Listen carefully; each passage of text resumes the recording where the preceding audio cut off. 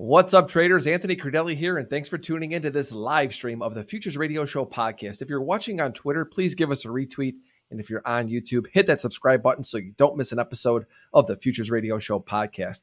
Today, I'm really excited about today's guest. He's one of the very first traders I followed to learn more about Bitcoin. His name is Ryan Clark. We're going to chat about Bitcoin, Ethereum. I'm going to pick his brain on NFTs, and one NFT in particular because Ryan loves horses. Several months ago, I started investing in an NFT digital horse racing called Z.Run. And I want to see what Ryan thinks about that. But before we get into all of that, I want to remind all of you about Micro Treasury Futures. They're now live, and I'm actively looking at on my charts what yields are doing. And I think a lot of you should as well. If you follow any of the macro people that I do, they're always talking about yields. That's why I love these Micro Treasury Yield Futures. If you want to learn more about Micro Treasury Yield Futures, go to cmegroup.com. Futures Radio Show is sponsored by CME Group, Trading Technologies, TradeStation, and FTSE Russell. The Russell 2000 is a key benchmark for small cap U.S. stocks. Be sure to check out the E-mini Russell 2000 futures symbol RTY and Micro E-mini Russell 2000 futures symbol M2K. To learn more about FTSE Russell and their products, please visit FTSERussell.com. Ryan, hey, what's up? What's up, my man? Good, Thanks buddy. for having me. I'm so glad to speak with you. Like I said in my intro, you're one of the very first people that I followed to talk about that was talking about Bitcoin. I don't know how many years ago that was, but you're one of the very first. I mean, what got you even started in Bitcoin? That's very flattering. What got me started in Bitcoin is actually a friend of mine who also came from the traditional space back in 2017, introduced me to crypto. And I didn't really have the time to dedicate to trading as I do now, obviously, but it piqued my interest just enough to take a position. I bought some Bitcoin, I bought some Ethereum, and enjoyed most of the run up from just over 1,000. So when we broke out of the old range, but still, I was very passive. Wow. I was very passive. I didn't actively trade it at all like I do now. I mean, now it is my primary focus. But it's an incredible market. It's constantly changing. It has, in my opinion, it's got a great liquidity profile. If you're a trader, if you're an intraday trader, it's technically driven. So, it's not like, I think ultimately it's moving towards being like traditional assets where you have a lot more dynamics at play. But for the most part, it is primarily technically driven. So price is value. And I've been here for the last 4 years, and I have no intention of going back and backtracking and going back to trading the ES or crude. I still do both. I mean, Bitcoin for me, it's funny. I really trade mostly Ethereum, and we'll get into that a little bit later. But I want to stay on the Bitcoin. I agree with you on how technical Bitcoin trades. Like I said, I'm trading more Ethereum. I even think Ethereum trades even technically even better, at least at my stuff. It's always a personal preference on whatever you're looking at technical base. But so to all the people out there that are trading futures or these other markets, whatever it is that they're trading, you've made that full move over to Bitcoin, and you say mostly because you think that it responds well to technicals. What technicals are you looking at while you're trading Bitcoin? All right. So my trading, I'm primarily a profile and order flow trader. So I'd say 90% of my trading is intraday. And I really prefer that, honestly. I like to close out and get into, I'm a USD maximalist. I don't romanticize it, I guess, as much as everybody else. I think at this stage of my life, when you have a mortgage and you have a lot of things to pay for, I'm going to prioritize USD. But as far as technicals go, it's a technically driven asset, and I say that it's price driven, right? So price is value. If Apple falls 20%, you're going to have a lot of people get in the way on the way down. Right? You'll have high frequency traders step in. You'll have value investors step in. You'll have CTAs step in. And sort of dampen volatility. In crypto, you don't really have that. It respects technical levels in a very clean way that I don't think you see in traditional markets. So that is, to me, that's incredible that a market still behaves like that. So if you're a technical trader, I think that this is, as I've said before, it's like the easier poker table to play at.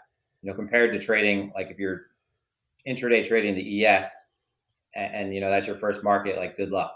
If it's completely different animal. So I primarily pay attention to, I want to be able to define, who is in control very quickly. Obviously, the most important things to me are, where we sit with relation to major, inflection points. Some people call them contextual levels. These areas where a lot of participation will come into the market. So I'm trading around these levels in the higher time frame, trading around them on the lower time frame. My scalping primarily is focused on where value is developing. One of the market profile gods, Jim Dalton, talks about this. He's been on your stream. He's been on your podcast, I think, countless times at this point.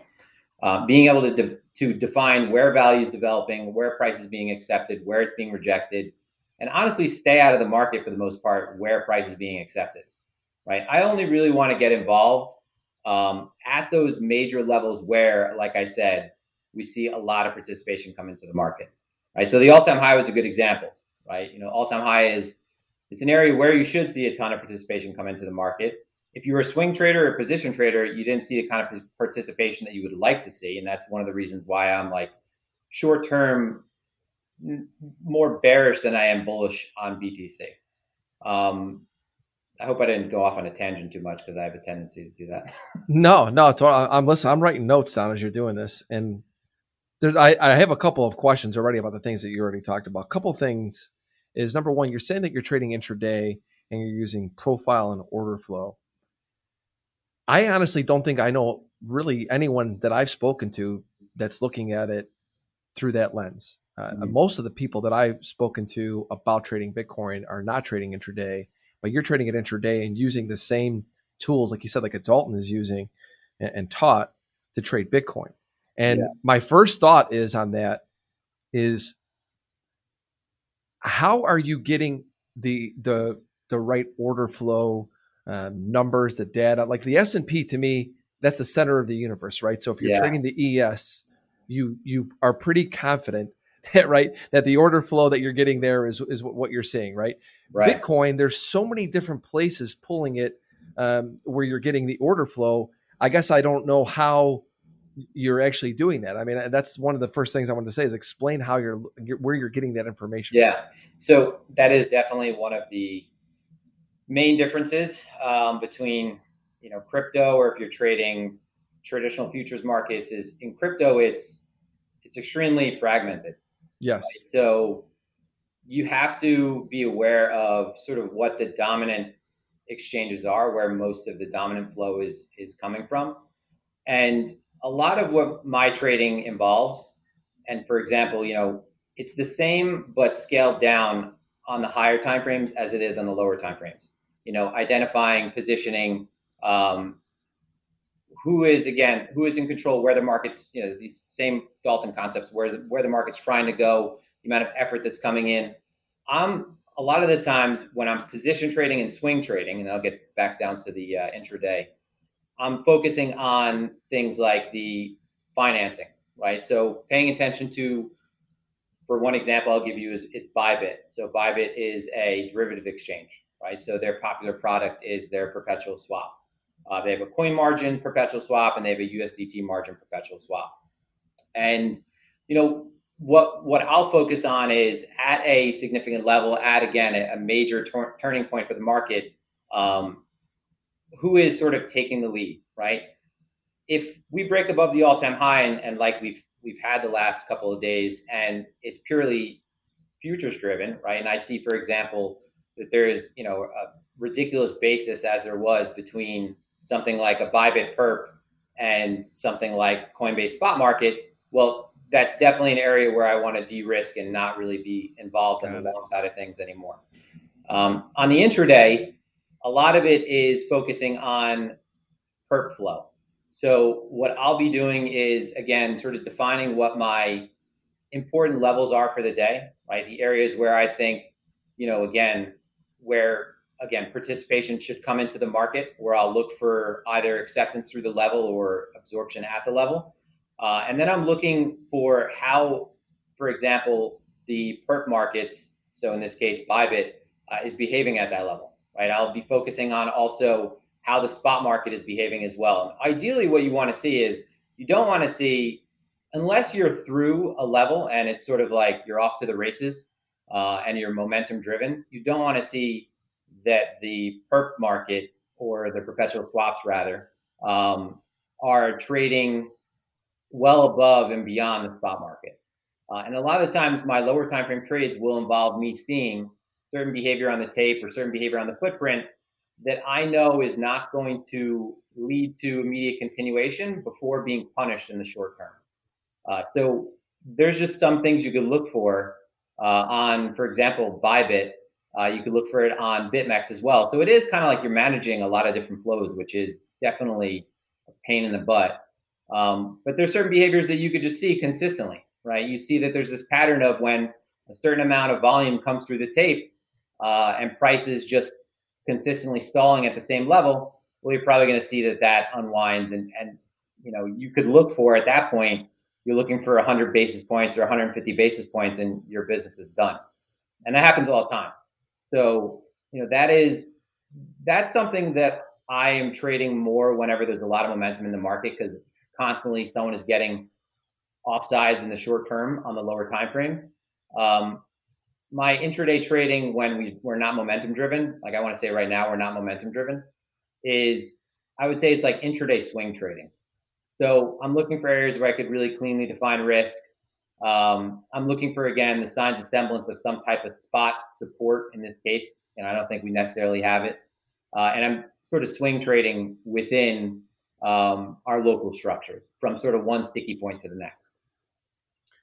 What I find interesting about this is that there's layers to this. There's a lot of homework, because we saw Pat Rooney put one of the comments in there, order flow in crypto, that's a tough one due to the large number of exchanges. It was exactly my first thought when you said that. I'm thinking to myself, okay, I totally understand how all the S&P, NASDAQ traders do it. And I used to do it years ago with the S&P. And now I'm seeing and understanding more of how you do it. I think some people may or may not even know what perp futures are, the perpetual futures.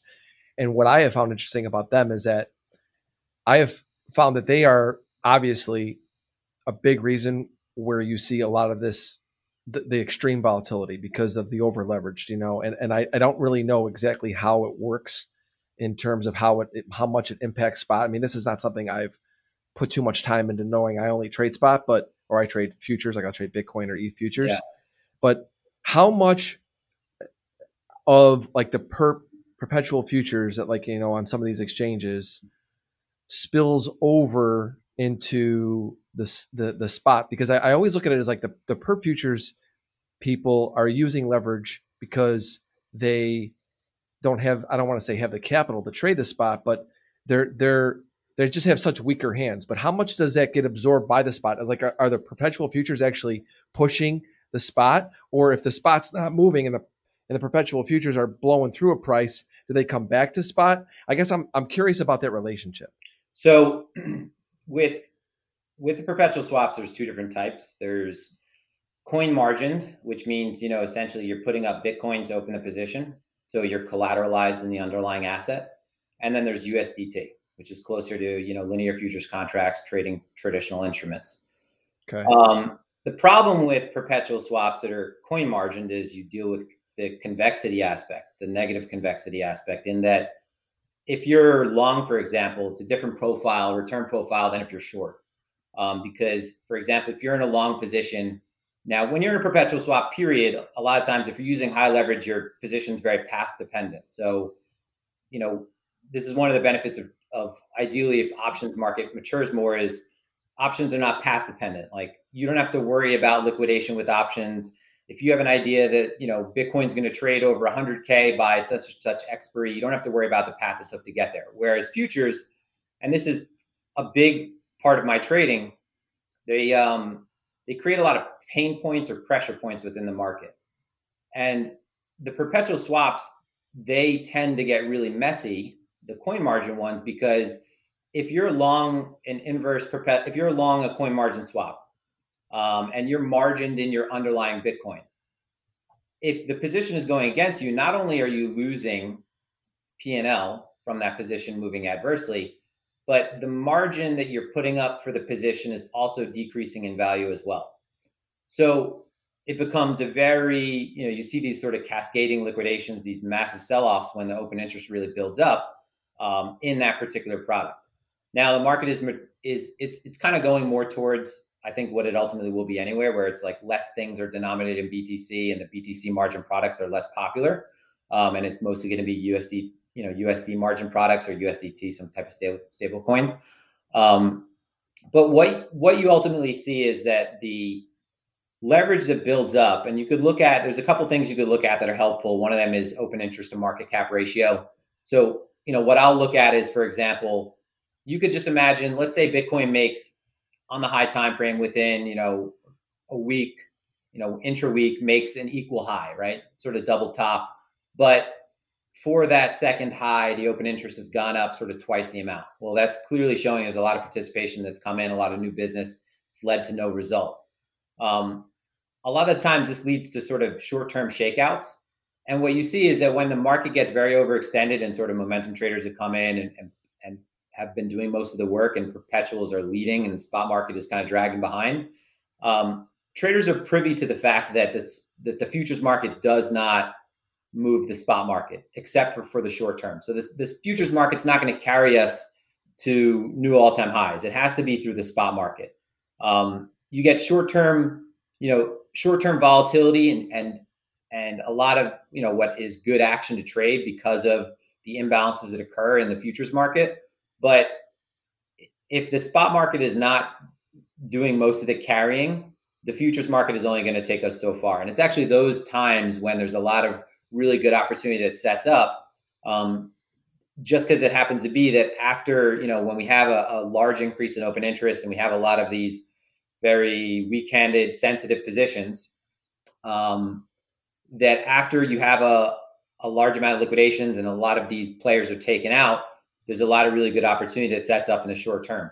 What happens is, for example, when you have like a very large liquidation and you have the liquidation engine getting rid of a lot of these positions and you have a lot of this excess taken out, it creates these very imbalanced situations in the market where there's kind of these vacuums, and it's very easy for you to capture a move that is sort of counter trend to that in a matter of minutes that can make, your week or month or quarter or year even.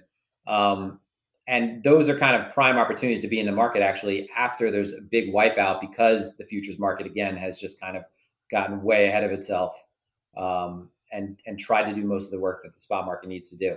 So there's a lot to focus on if you're coming from traditional markets to crypto, because you have all these weird relationships and they're all spread apart. I mean, this is really a big time education for me. I mean, I really focus mostly on the spots. I use the futures really to offset sometimes, my positions in spot. That's why I like the futures. And if I want to trade intraday, if we're really near a risk price, I just go to I love the new micro Bitcoin futures. I think they're a great tool, ETH futures as well, because in those moments for an intraday trade, I like the futures to be able to take advantage of price action. But the one thing that what I find interesting about this is this, I always knew it was a big web, right? But like there is so many things pushing and pulling in the Bitcoin world that I'm really interested in how you're finding these little nuance areas and you're putting them in place for edge. And you're taking it and narrowing it down from even like what you're seeing on the bigger picture stuff to the super short term, not super short term, we'll say, but intraday, I think still obviously pretty short term, to take advantage of that using tools that are traditional to, like we said, the main financial markets where I'm all used to trading, and a lot of traders I know use, to something that is, like you said, so fragmented. I want to hone in a little bit on it. I mean, I know we're going to go to the charts at some point, but basically summarize, if you could, because I think we talked about a lot about your process from what you're looking at to eventually getting down and where you're actually finding edge intraday? Okay. Yeah. I mean, I try to say that from the outset, I'm a generalist. So this market is one where you want to be able to sort of play from multiple positions. But again, 90% of my trading is the intraday. And the first things that I'll do is immediately try to identify the major points in the market where I said a lot of participation will come in. These are areas that are almost all the time, if it's a first pullback to them or first retest to them after a significant amount of time, they're going to offer a meaningful response. And for an intraday trader, like, I think the benefit of coming from trading traditional markets is that you are not like swinging for the fence on every trade. So at a significant level, if we're returning to a significant level that again has been a market structure defining level, a 1% to 2% move off of that level is nothing to take for granted, right? It's a great opportunity if you could just say that at 9 times out of 10 it's going to arrive. So I'm mapping all the main levels that again I think we'll see a lot of participation at, and the participation can be, as I said, it can be voluntary, so it could be a major daily or weekly level, right? Or it can be involuntary positioning or participation from stops being blown out, liquidations occurring, and so forth. So immediately I want to have an idea of where we sit with relation to these levels, right? A lot of times, like I catch a lot of flack on Twitter because, if we're second time around to the all-time high, for example, I'll always say, like, listen, this level is contextually a better level if we lived in a vacuum to short, because your risk is so much easier to define being the proximity, considering the proximity we have to this level. So I always want to know where the major levels are. When we're just ranging like we are and we're accepted, that's probably an area where I'm not going to try to be involved as much. I'm always looking to get involved at the extremes. A lot of problems I think arise, and I always kind of feel like I speak to new traders because crypto Twitter is so full of just first-time traders. A lot of problems arise when you think that you always have to be in the market where it currently is, rather than sort of identifying where you want to get in. So when we're ranging and we're stuck within, multi-day composite, which is now it's like multi-week composite between 60 and 64. I only really want to get involved at the extremes. And that might mean buying higher. That might be, waiting for price to drop down another few $1,000s. Because where price is accepted, it is. It's like very easy to get flat-footed. It's very accepting of prices. And I try to like stress that and personify it because I want to be involved where things get very imbalanced and out of whack. So knowing where these levels are is really important. Always want to have an idea from the outset what the financing costs are, what the sort of, again, that funding or interest rate component is. Because then at that point, I could at least prioritize, one side of positioning over the other. For example, not all trades occur in a vacuum. So there might come a point when we're approaching a level that might be a support that I would normally want to get involved in, but it's like the fourth time around, and this time, funding is 10 basis points. It might be a support that's better off selling at that point, and I should probably look for the signs of a breakdown rather than, signs of absorption for some type of play off of it. And then most of my experience, or rather the bulk of my performance in the market has come from just after this, watching how the market behaves at those levels, right? So identifying where those levels are, it might mean setting alerts and putting my Apple iWatch on and not coming back to the chart until we're sort of within a window where I want to get involved. And then watching what the flow of price behavior is around those levels. And from that, I'll use the footprint, which is not something I'll focus too much on. Like it doesn't define all my positions. So it's not like, oh, I have to have this behavior on the footprint show up and then I'll take a position.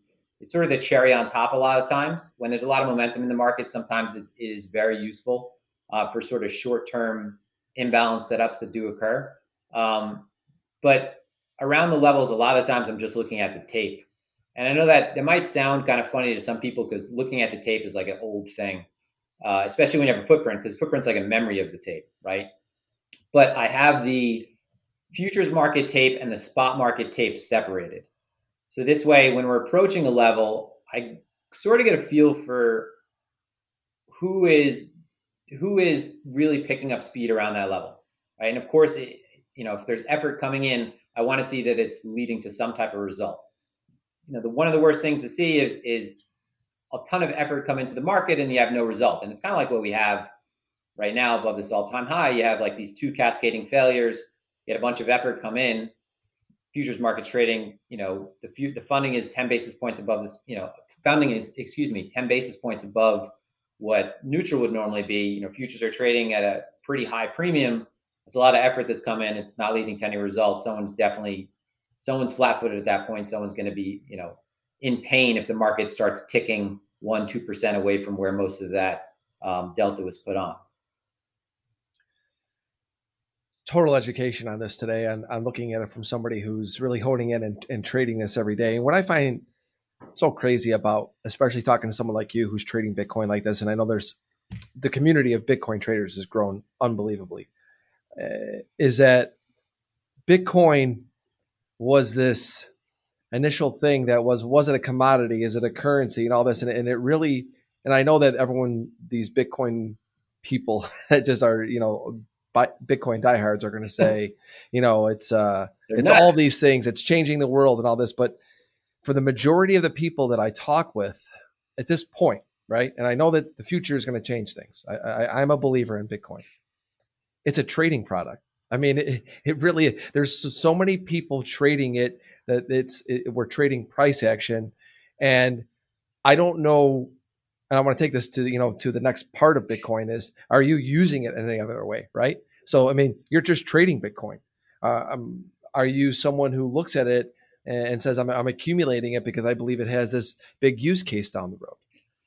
So, I mean, like I try not to romanticize it too much. I definitely can see the place for it now with what has occurred in the last 2 years, but I don't think it plays. So the benefit of Bitcoin is that it's a technically driven asset that is kind of like a chameleon at times. Like it could be, depending on what the narrative is, it could be a risk off asset. Now it's a risk off asset. When the markets are moving up, it's a high beta version of tech stocks. It's like a higher beta. I always say Bitcoin's like a higher beta tech stock. It trades like a tech stock. It trades like crude oil, honestly. But I try not to get too captivated by it. I own spot Bitcoin. I think that the market is going to grind up over time. I think it's going to behave more like sort of equity indices. And I try to really simplify. This is the trouble with Bitcoin is it's difficult to sort of balance the long-term investment thesis that you might have, which is long only, and then trade around that and not have one influence the other. At this point in my life, it's difficult from just a mental bandwidth standpoint to try to balance all of that. I think Bitcoin is, personally, I'm invested in Bitcoin spot. I have, cold wallet with spot that I've rebuilt a position that I got out of. And I see it as, very simply, how many times do you get to invest in a new asset class? Like most people weren't around for the beginning of, of stocks, of commodities. Very once in a lifetime chance that you'll get to be involved around the time a new asset class comes out. So the way I look at it now is it's, when boomers pass on and their inheritance passes on to their children, gold is just kind of, it's not as favored by this generation as it was the previous. And I just think that Bitcoin is going to accrue a certain amount of value passively from that alone. So I definitely see long-term it going up unless there's some type of catastrophic failure. And I do own Bitcoin also because I think it is a good, it's kind of a good call option on if everything went south and it was the one thing that people suddenly start adopting in mass, that I would want to own a piece of that. Even if, I think I think that even if you're like a portfolio manager, that you are sort of obligated to make decisions based on that type of framework and think, well, even if I don't believe in this, on the off chance that it it does succeed, it's going to work out asymmetrically to the upside. I have to have a piece of that. So I do definitely buy into it based on sort of that framework.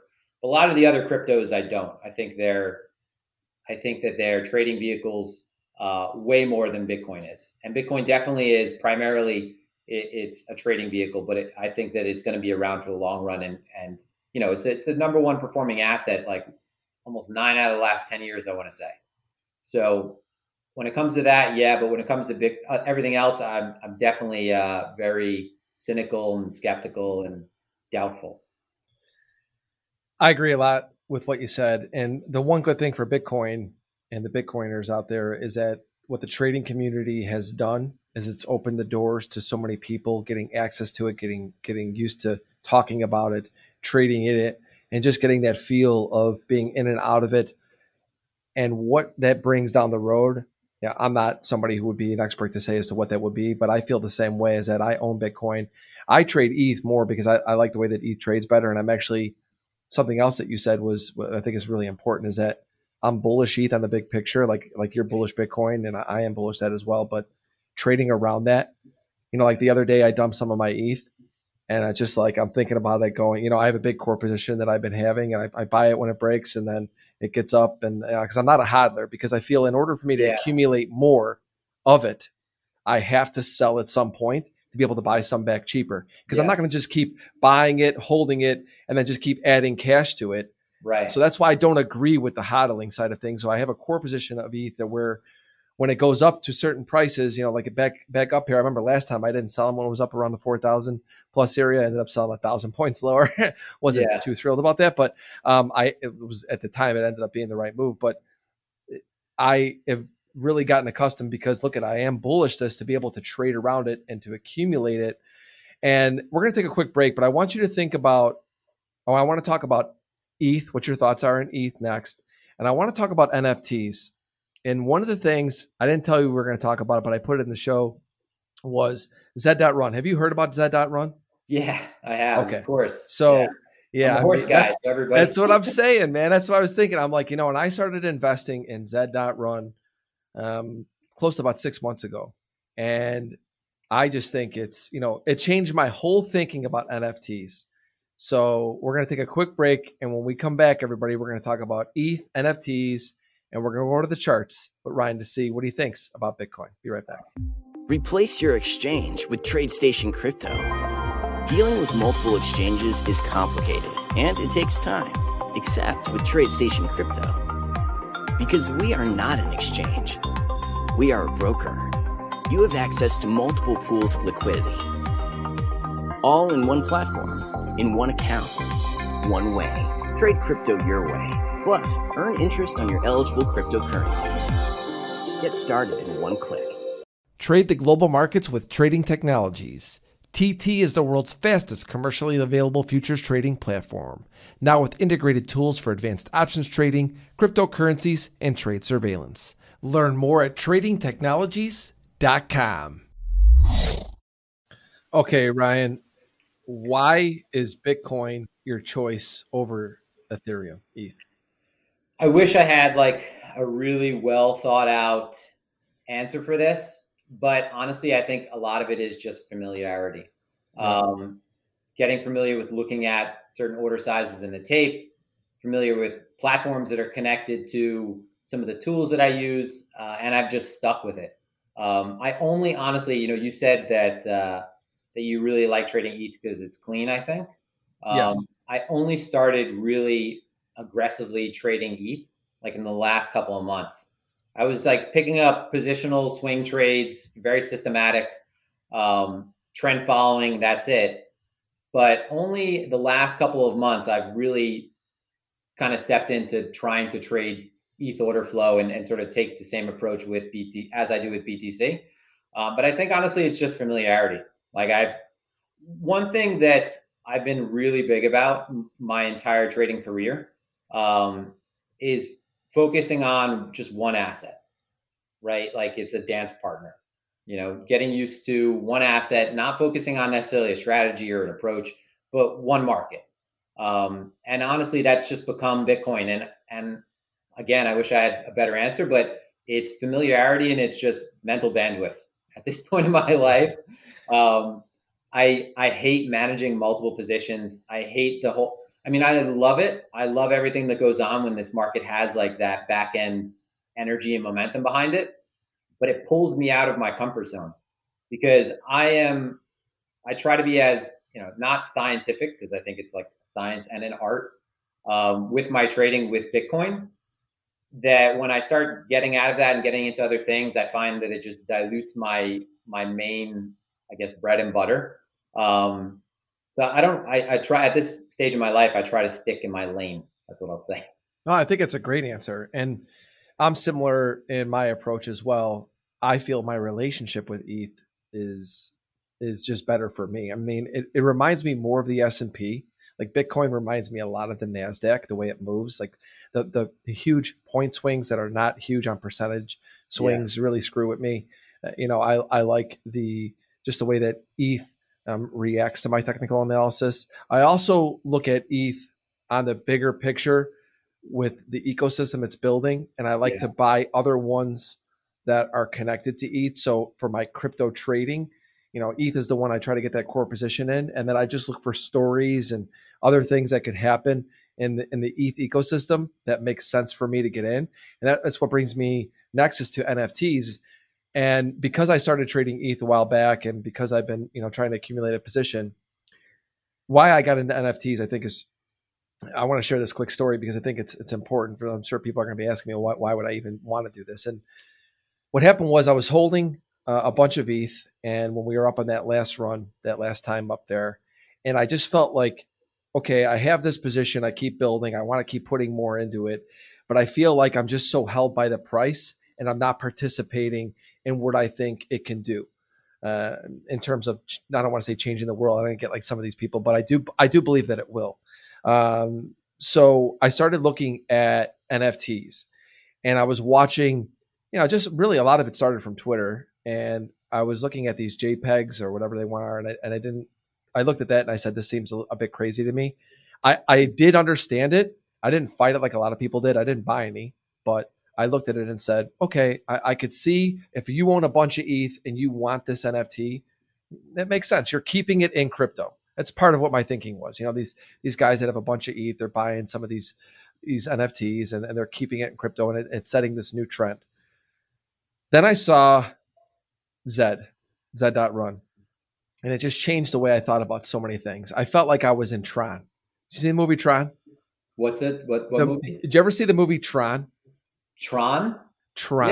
Yeah. Okay. When I first saw Zed.Run, remember how like when the one where the guy, he goes into the game and like there's like he's a user and he comes in and he's into the game and the game is happening and they're racing. Yeah. And like I felt when I saw that, I'm thinking to myself, virtual reality is coming. And this is the first place I see how the crypto world is going to impact it. Like I'm in Decentraland. It's just crazy. I mean, so many people that I know that they think I'm nuts, but I look at this and say, I could visually see this. So I started to look at that, and I just feel that NFTs are going to be massive. I mean, they're already big, but I want to stay a little bit on Zed.Run because you've already looked at it. I mean, what are your thoughts on NFTs and Zed.Run? So I have to admit, like I missed out on NFTs. This market, it transitions very quickly. And if you're on top of how the market is rotating and what the new narrative is, like it's, you could really just pull a ton out. I did not stay on top of NFTs. I completely see how they're going to change so many things. It's value creating. It's not like it's destroying value. When you're buying, a piece of artwork for 1 ETH, and you're gaining something that now is valued by the market at that, you've created value. Whereas a lot of trading, you're not really necessarily creating value at all. So I missed out on NFTs. I was very late to the party. And I didn't really keep my, I guess, finger on the pulse. So I was just buying things that I thought were cool. So I have like a portfolio of NFTs that I don't even bother checking the value of them. And I bought them because I think they're cool. A lot of them were horse related, but uh, I did not participate in Z.Run. And this leads into a funny story. I thought I was, but I got scammed by someone who counterfeited a Z.Run horse. Really? Yeah. And that's how I became privy to Z.Run in the first place. But at the time, like I was being a little bit too cynical, thinking that it was like top of the NFT cycle. And there was like another 2 months left after that. Obviously, we're here now.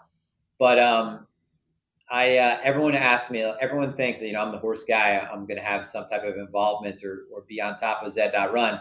And it's like, it couldn't be further from the truth. I missed out on so many things in the NFT space. I bought things that I like. I wish I could talk more about Z.Run, but I can't. Yeah. And I think you say that you feel like you missed the party for it. And I look at Zed and I look at a lot of NFTs and I feel like we're just chipped away at that initial layer of like getting people in. I look at the amount of people on OpenSea and it's crazy to me. I mean, there's so many people participating in this already. And what I like about the Z.Run aspect of it is they're actually doing a tournament now where you actually got to qualify your horses, but it's just involvement, and when you look at an NFT, like I have my horse, right? That's mine. And if somebody else wants it, my horse's characteristics, they have to buy that there is no other one like that. And that's when it started to trigger to me, like actually owning the NFT, because there's this one TikTok video, I'm sure you've seen it, where it's like the girl goes, so you pretend you have something that's pretend, right? You know which one I'm talking about? It's pretty funny. Yeah. She goes, but you really don't have it, but then you buy it, and then now you're the only one who can pretend that you have it. And it's funny, I see so many really smart people retweeting this and saying exactly, and I'm like, no, it's so wrong. I mean, do you agree with that? Yeah, I definitely do. I mean, I think like what is changing in the last 2 years, so much has changed in markets as a whole. We have like the gamification of trading that's taken place. Things that we're investing in now were not written into like your Benjamin Graham books, your what's his name, Warren Buffett framework. And you really have to look at things with a completely different lens. And like you said, I always say this, it's like when I watch a movie, I almost feel like every time that we watch something in the movies, 10 years later, that thing comes true. And that's just the way that everything is going. When it comes to virtual reality, I mean, you have people and I was laughing at people that were buying, and I still kind of laugh at it, virtual property on the blockchain. Oh, I'm looking to do that actually. I couldn't wrap my head around it, but then I saw someone bought like a virtual art gallery and then they store their NFTs in there. Yep. And it's just what I realize is like you hear these cliches your entire life. You hear these things within markets, especially, you have to keep an open mind. You have to understand that all things evolve and change. And while I'm repeating that to myself, I'm also still judging these new things with like this old way of I guess, valuing things in a market. I'm saying, oh, that's kind of ridiculous. And it's like, okay, well, what happens in markets, for example, with Bitcoin is for like 5 years, people say, oh, that's really ridiculous. And that's why early users are compensated so much, because they bared the risk that no one else was willing to bear. Even if it's not monetary, it's, they're getting made fun of. And they reap the rewards down the line. So I'm trying to keep more of an open mind with a lot of this metaverse stuff. And I'm trying not to just be a trader. I'm trying to see, again, how things can really change, because the things that people have spent money on the last 6 months absolutely blow my mind. Doesn't it? I bought an NFT and I spent like an exorbitant amount of money on this that's just lost. And it was of a moon, and it was a moon plot. And, they had a rendering of the moon, and it was broken down into segments, and everybody could buy a plot on it. And, your plot's the only plot. And, I'm looking at the plots and I'm like, all right, let me get a plot is there a plot that has some type of, it's like I think it's the mare, which is the sea of the moon. So the indentations where the moon was struck. I want one with a nice crater. So I'm starting to like try to find characteristics that I think would be more rare than just one part of the moon that has nothing going on. And I bought this moon, and I bought it like right at the top of the moon hype peak because it's halved in value since then. But I would have never saw myself doing that months prior. I would have been blown away by my future self having done that. But like I said, I bought a bunch of NFTs actually since then, and I've just started to buy things that I like. Because if they don't go up in value, so far I bought there's these things called superlatives, and I'm not involved with them, but I just think they're so cool. They're like abstract, and I'm into abstract art, period. So I bought these, and I'm like, well, if they don't go up in value, which they have, I'm actually going to print them out and send them to like a local print shop, and I want to put them in my office because I think they're really cool. But the way everything's going, the way things have changed obviously in this landscape in the last 6 months just blows my mind. And this is I feel like it's a younger person's game because I can't keep up with it. Well, you know what? I look at it like this. Okay. I remember coming from the pit, and I remember going to be one of the first electronic traders on the floor of CME, and everybody thought I was crazy. Like, what are you doing there? We're making millions of dollars over here. Yeah. And here's this guy who's going over there who's losing. And I looked at it and said, but this is the future. And at the time, I think as traders, we could all relate to this. If you think whatever is working now is going to work forever or is going to be forever, you're kidding yourself. A big part of what we do is change, adapt. We allow ourselves to take the path of least resistance. That's what we look at. Yeah. One of my mentors, Chris Haymeyer, has been on the show before. I love the guy. I think he's fantastic. I've learned so much from him. He told me, he's like, Anthony, the one thing I said to him in a conversation, I said, Chris, you're always ahead of the curve. He was backing electronic traders in the 90s on Eurex when he was at the CBOT, the CME, Eurex. And nobody was trading electronically then. And that's why I had met him and heard about him. And then I met him years later, talking about how he was getting into, HFTs and all these other things where everybody along the way fights these things, right? Yeah. Now HFTs are just a normal thing. But you remember when HFTs, high frequency trading, was like, oh gosh, why would you want to do that? Right. Or why would you want to create an algorithm or all these different things? And now they're mainstream. He told me that, he goes, I'm not ahead of the curve. He goes, but I recognize when people with money or people that are smarter than me, and I think he's one of the smartest guys out there, he goes, and they're getting in a line. He goes, I'm probably being in line behind them. He said it better than I did, but I understand that. And I look at these things and it's like, what's happening? And I go, there's a huge amount of line. I mean, you look at like DRW. I mean, I'm sure you've probably heard of them. Yeah, of course. So, I mean, Don Wilson from the floor. I mean, the guy's, look how big he is in crypto now. You look at all of these different people and I'm on, if they're in it, I mean, Chris Haymeyer, he's all in crypto now. I think that crypto and futures, at least, in my world, it makes a lot of sense. There's a lot, I think crypto space has done huge things for futures. I know that even for me, I'm trading products and futures like the micro Bitcoin and the ETH futures now that I wouldn't have even thought about. Obviously they weren't created too long ago, but all because of crypto, that I look at NFTs and say, why do I want to fight this and embrace it? And, it's a risk trade just like anything else. Yeah. I mean, there's something to be said for throwing your hat over the fence and just going after it. Why do people feel, I feel like everybody wants to fight everything that's happening. And I think this just goes back to the trader mentality of, we don't want to fight things. We don't want to fight trends. I mean, I think about you and what you're doing with your strategy. And what I find so interesting about it is that you've taken, it sounded complex to me initially. And as you laid it out there, I understood more and more of what you're doing. And you're taking some skills that you have from prior to trading these crypto markets, putting it together and finding ways to create edge and to find ways to make money in this business.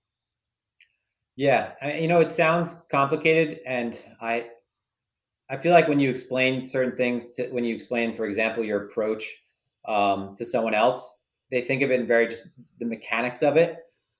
But it always all breaks down to just time in the market. Just literally obsessing and watching the market for an exorbitant amount of hours throughout the week And putting all that stuff together that sounds very separate and complex when you break it down from sort of a top-down view. But to me, it doesn't feel, complicated at all. It just feels like, I'm picking up on, the general flow of the market. Is it moving fast? Is it moving slow? Do we have a narrative? Are we around a significant level? And to speak to the point about like evolving and taking risks and going with new things, a lot of people don't want to evolve. Obviously, you want to go back to just HFT days, like put a lot of people out of business, right? A lot of people's jobs are contingent on certain things staying the way they are and staying the same. So I guess that's also another reason to not marry any kind of approach. It's also a reason to not marry, I guess, an asset also on top of that, is because things are going to change. And you really want to be someone who can play multiple positions if you're forced to. And I think that you gain that and you pick up on nuance and you're able to pick up on all these details very quickly only when you've had like over a decade of doing this stuff. Yeah. And even then, like I've been trading now for 15 years. Like I'm always blown away. I always feel like I just got really good a year ago, and you're learning so much and you never really arrive anywhere. It's constantly like the market's humbling you. You get your butt kicked. You learn something. You thought you learned it, and you're just hopefully evolving and staying alive, right? And never losing all your chips. So. Well, I mean, this is why so many floor traders struggled to go to electronic, because they didn't want to take the step back. That they set expectations so high from where they were to where they are now. And I've always said, if you want to be in the business, if you want to be in any business, this is going back to what my dad said to me, figure it out. Yeah. And if it's something that becomes too difficult, I mean, the market gives us all the feedback that we'll ever need. When I was trading S&P as a scalper, 100 to 500 lots at a clip every single day, I was doing great until eventually I was getting my butt kicked all the time. And I'm like, wait a minute, this isn't working anymore. What do I have to do now? Do I have to change products? Do I have to change style? And you go through periods of time where it's like one day you might be trading 100, the next day you might be trading 1. If you're not okay with that, then this business is not for you. Right. And that's why I'm also always looking at it, because I've made money, then I've lost money. And I've made money and I'm thinking, okay, I've got it now. And then I've lost money again, doing the same thing. And you look at it and go, I've got to be able, if something else is going and making money somewhere else, and I have the capital or the means to do it and I could figure it out, then why not do it? And that's why I think that's this, it has to be a trader's mentality to exist long enough. I want to add to the stream now charts. Cool. So we've got your stuff up here. I think we'll end it today with you, just going over what it is you're seeing. I mean, I'm very interested. I've never, I don't want to say never, but I'm not sure that I have ever really looked at Bitcoin at profile. I think I've only looked at it in the charts. I might have pulled it up a time or two, but I want to see what your charts tell us. Cool. Can you see my mouse on the screen? Yep. Okay. And just give me 1 sec. Let me see if sometimes you do a screen share. It doesn't allow for like the native drawing tool to show up on the screen share. Can you see this for drawing? Where are you drawing? So you can't see it. All right. So we'll just follow my mouse. Okay. Yeah, it's a separate drawing tool. So for example, right now, the areas where I really would want to get involved, and it's very limited because now we've had what looks like 2 failures at all-time highs, sort of a cascading liquidations recently. I would want to get re-involved if we're able to re-accept above 61, which happens to be above a prior composite point of control, above that daily level where we recently just broke down from. So get involved higher, or there's a really nice opportunity, I think, and it's probably going to piss a lot of people off, to get involved below this composite going back to the 6th. So we have like a 2-week range between 60 and 64. We just broke below the range. Now we're into an area where you should immediately see that the market is rejecting, right? If you're looking in any kind of strong trend, a lot of the times what we'll see is that the single prints on the way up, so the areas where the market was really imbalanced and moved through rather quickly, should be good areas to get involved for continuation. And we start accepting back within them. So you could see sort of this dark shaded area right here. We started accepting. Do me a favor, make it a little bit. Yeah, there you go. Yeah, okay. That's good. So this is usually an area where if the market comes back to this, you want to see sort of the same imbalanced response that you had on the way up, right? So you shouldn't be able to spend much time down here. It's kind of like it behaves like a gap, right? So it's an area where there wasn't much two-way trade. Market moves through it rather quickly. So the longer that we spend time down in this area, the more likely I think we are to come back within a prior range. So the prior range happened to be between 56,005 and right around 53.5. So it was like a 7 or 8 day composite. So we're looking at this structure right here. 9 times out of 10, when Bitcoin reaccepts within a range, it's just an area where price had been very comfortable before. Again, I say it's an area where it's ripe with liquidity, but it's very easy to get flat-footed. 9 times out of 10, when we accept back within a range, we're just going to traverse the range in the same fashion we did prior until we decidedly resolve at either a range extreme again. So what that means to me is if we break down from here, we might see a short-term response at 56.5, but I generally think that we're going to just sweep the lows of the structure. So going all the way back down to 53.5, 53.7 level. That would be pretty significant because considering the amount of open interest that we've had, so off of the 40K low, price is up, I think it's like 50%. And open interest is up, I think it's over 90%. So it was almost like a twofold increase in open interest relative to the increase in price. So it's never really a good look because that just means there's a lot of participation that's come in. And it obviously hasn't led to, enough follow through that I normally would like to see. So if we break down lower and we start approaching the local lows that we built on the way up, it's more likely that we're going to see more liquidations. So we'll see a wipe of the open interest. And I would ultimately want to get involved at the extreme lows, going back to this gap we had between 53.5 and around 51. If we fell back within that range and we start to, again, break below 56.5, accept back within the prior composite, I just think we're going towards that low.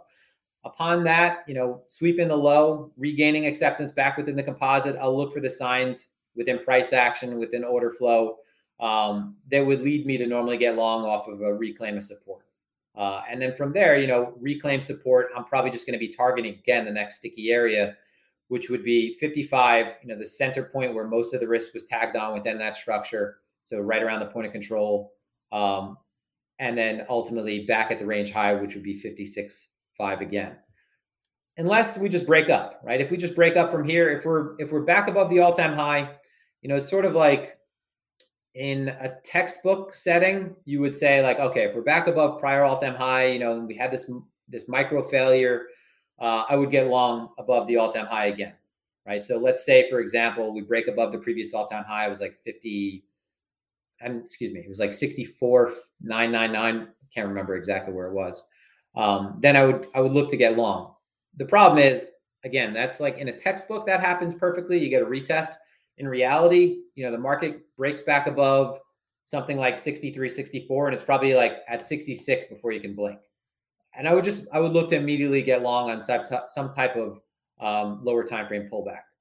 But where we are currently right now, it looks like we're accepting below a prior range. Again, we have been doing business within this range for the last 2 weeks. We had the failed acceptance above the all-time high that would ultimately lead to continuation in some form of new price discovery. So being that we've broken outside of a composite that we've been auctioning within for the last 2 weeks, and we have not, I don't think we've found substantial footing yet. It still looks like, again, it looks like the futures market is really, let's say they're still trying to get in with a sense of urgency that I don't see in the spot market. So where we are currently right now, I don't have anything, honestly. I'm waiting for either price to nuke lower or, at least trade back within yesterday's range, at least trade back above, something like yesterday's low, which would put us back above today's VWAP. Until then, it doesn't look attractive for me when I look at BTC. Couple questions. Where are you pulling this data from to get these profiles? I mean, is this from like Coinbase? Is this where are you? Because like we talked about before on, how it's fragmented. Yeah. Are you finding a way to get multiple data sources into one, or are you just choosing one? When it comes to profile, you're not really going to see a difference in how the day's distribution forms if you're looking at Coinbase and you're looking at another exchange. What you will see is I will primarily look at, so I didn't reload this chart. This is actually supposed to be on Bybit.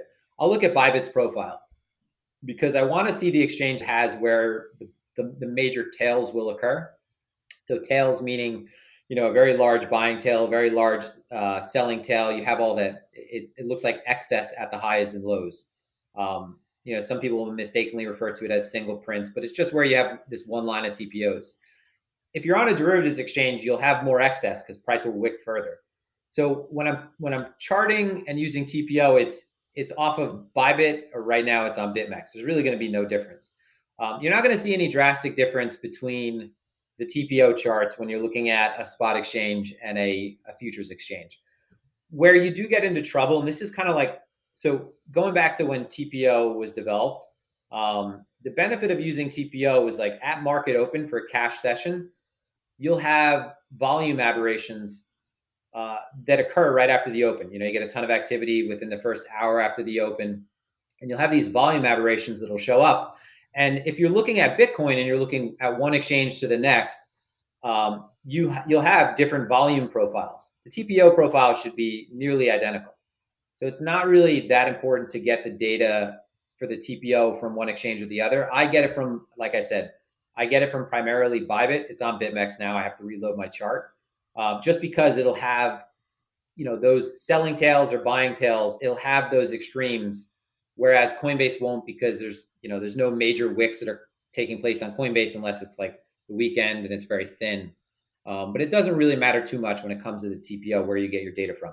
This platform is called ExoCharts, and that's another pain in the butt when it comes to trading crypto. So I used to trade through TT actually, and then trading crypto, you don't have anything until recently that was a ladder that you could trade off of. And then when one would come out, for example, Sierra Charts is a great platform, but they don't offer integration to the exchanges I trade. So I'll get my charting from one platform, and then I'm trading on a different platform. And again, it's very fragmented.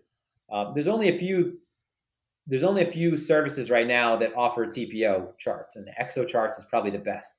I trade through something that is completely different though. I don't trade through Exo Charts. I mean, that's what the thing is with crypto. When I look at the platform choices and all these different things, it's I'm so glad that the futures industry has gotten involved with this. I mean, TradeStation, TT, to name a couple. The platforms of execution for day trading was one of the main reasons why I'm I can't even day trade this. As a TT user for majority of my career, it's you can't, once you go to one of these crypto trading platforms, I'm looking at it going, I can't even trade here. I mean, I feel lost. You can. And especially for me as an intraday trader, and especially when, it's weird because when you're talking about time frame trading, some person might say scalping is trading a 30-second chart or a tick chart. And then the next person will say their scalping means trading, a 5 or 15-minute chart. When I'm trading and the market is moving and I'm scalping lower time frames, and at that point just looking at a footprint or just looking at the tape, if we're around a good level, that's great. But sometimes we're not, and I'm just trading off of flow. I can't trade on an exchange interface. I need a ladder because otherwise you're just not.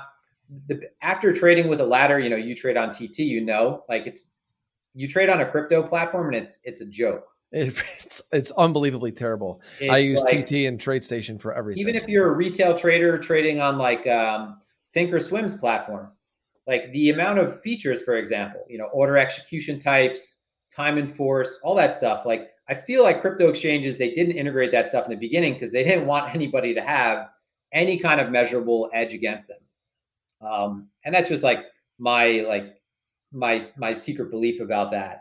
But it's also obviously, it requires a little bit more programming on their side. And I feel like a lot of them just use the same kind of shell for their exchange.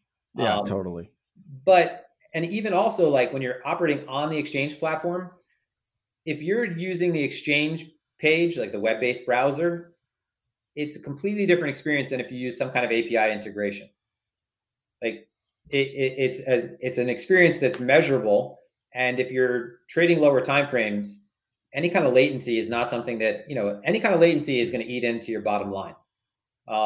So yeah, this, the market it gives, as I said, it's like the easiest poker table to play at, compared to, again, trading traditional markets, but it has like all these details that you have to put up with and find a way to deal with, because again, they're kind of, it's like I said, the exchange platforms for the most part, they're like a joke.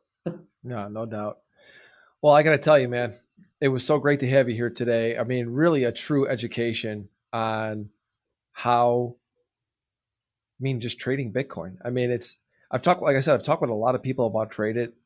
Your perspective on how you go about it was very different, very educational. I think that a lot of traders out there are going to get a lot from this. Where can people go to learn more about you? Give us Twitter. I don't even know. Do you have a website? I've never been to it. If you have, I'm trying to remember if you do or not. They could just go to my Twitter. Yeah. I put together a course like 2 years ago on profile and order flow. There's a community around it. You can find it through my Twitter. It's blockroots.com.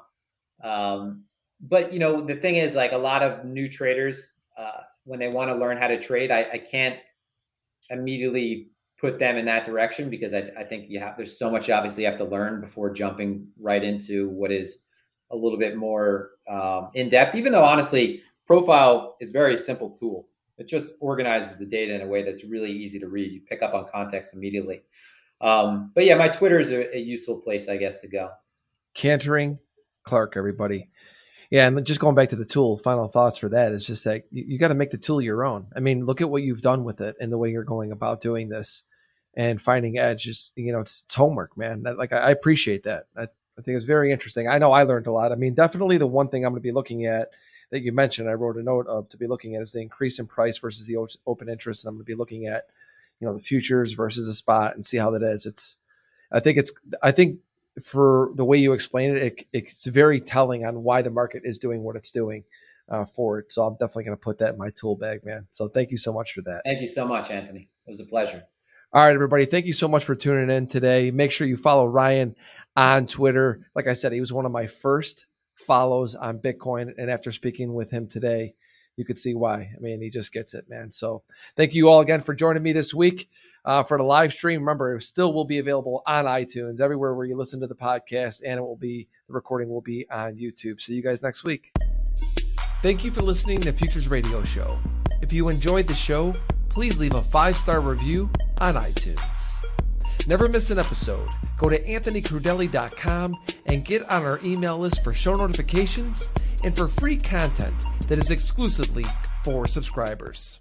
Also on anthonycrudelli.com, you will find tons of videos and education on trading futures, options, and crypto. Past performance is not indicative of future results. Opinions expressed are solely my own and my guests, and they do not express the views or opinions of my sponsors. Futures Radio Show is produced by Crudelli Productions.